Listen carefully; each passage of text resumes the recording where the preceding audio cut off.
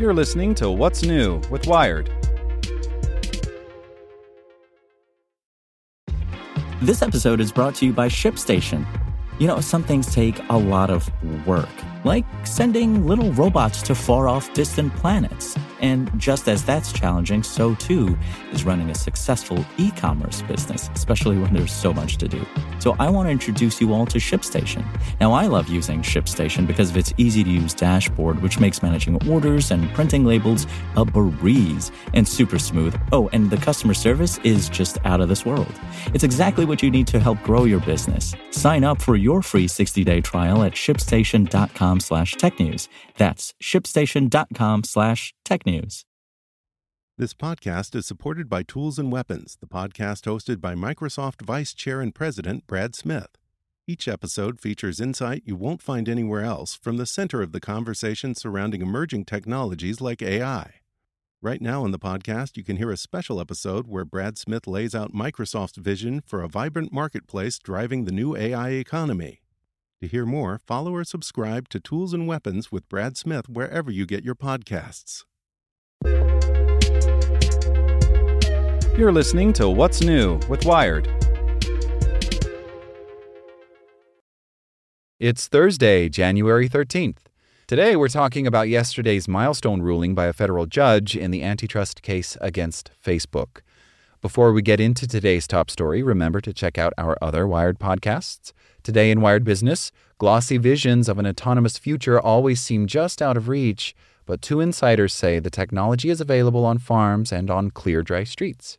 Checking in on Wired Science, are you wondering exactly how to prepare your children for a changing world? We've got some resources that can help. And on Wired Security, your iPhone now gives you lots of transparency into what your downloads are up to. We have what you need to look out for. Listen to these stories and more at wired.com/podcasts. Tuesday, federal judge James E. Boasberg ruled that the Federal Trade Commission's effort to break up Facebook could move forward. The case itself is far from decided, but by blessing the FTC's theory that a monopoly can harm consumers even when its product is free, the judge has signaled that Facebook and other tech platforms are not invincible. It's a big turnaround from last summer. In June, Boasberg, a judge on the United States District Court for the District of Columbia, granted Facebook's motion to dismiss the case. The company has since rebranded itself as Meta Platforms, but Facebook remains the named defendant. The problem, he held, was that the FTC, which is seeking to reverse Facebook's acquisitions of Instagram and WhatsApp, hadn't provided any evidence that the company was a monopoly. But in that same ruling, Boasberg gave a clear blueprint for how to revive the case. All the government had to do was provide evidence that Facebook has a dominant share of the social networking market. 2 months later, the agency filed a new complaint stuffed with data points from Comscore, an analytics firm that Facebook itself uses, suggesting that the company dominates the market under a variety of metrics: daily active users, monthly active users, and user time spent. The new evidence seems to have impressed Boasberg. In short, he writes in his latest ruling, the FTC has done its homework this time around. The market share data doesn't quite settle matters on its own. The FTC, Boasberg notes, also has to show that Facebook's alleged monopoly has been bad for consumers. This is where the ruling gets interesting. From the beginning, the movement to wield antitrust law against companies like Facebook and Google has faced a major obstacle. How do you show that consumers are harmed by companies whose core offerings are free, or in Amazon's case, famously cheap? Antitrust law is technically not about prices, but since the late 1970s, judges have tended to interpret it as if it were.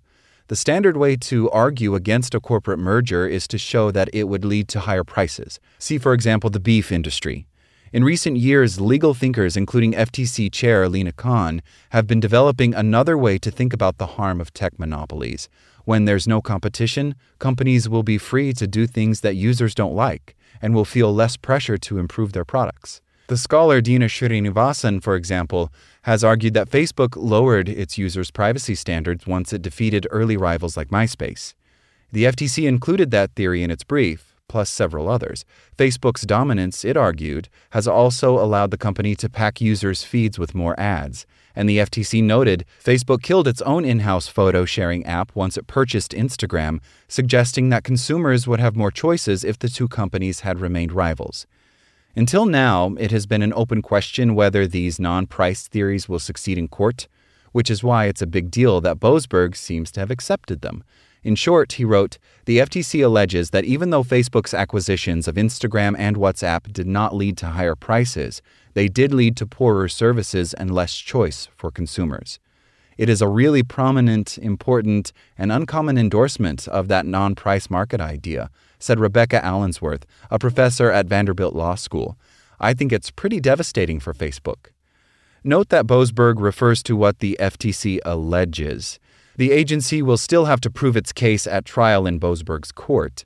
Whether it can do so, the judge noted, is anyone's guess, and may come down to which side hires more convincing expert witnesses.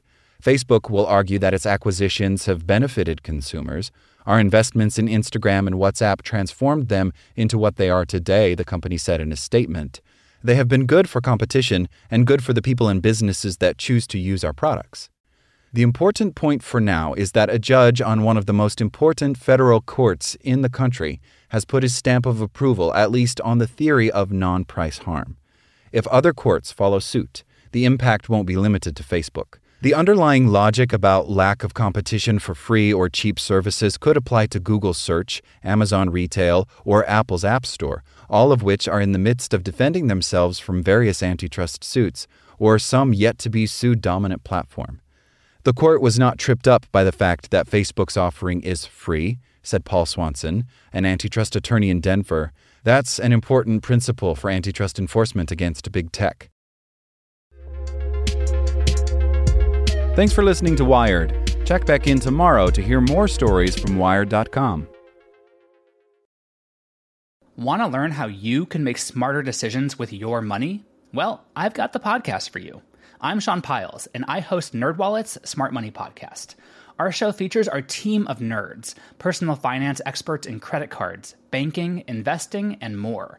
And they'll help you make the most of your money while cutting through the clutter and misinformation in today's world of personal finance. You'll get clarity on strategies to help you build your wealth, invest wisely, shop for financial products, and plan for major life events. Listen to NerdWallet's Smart Money Podcast wherever you get your podcasts.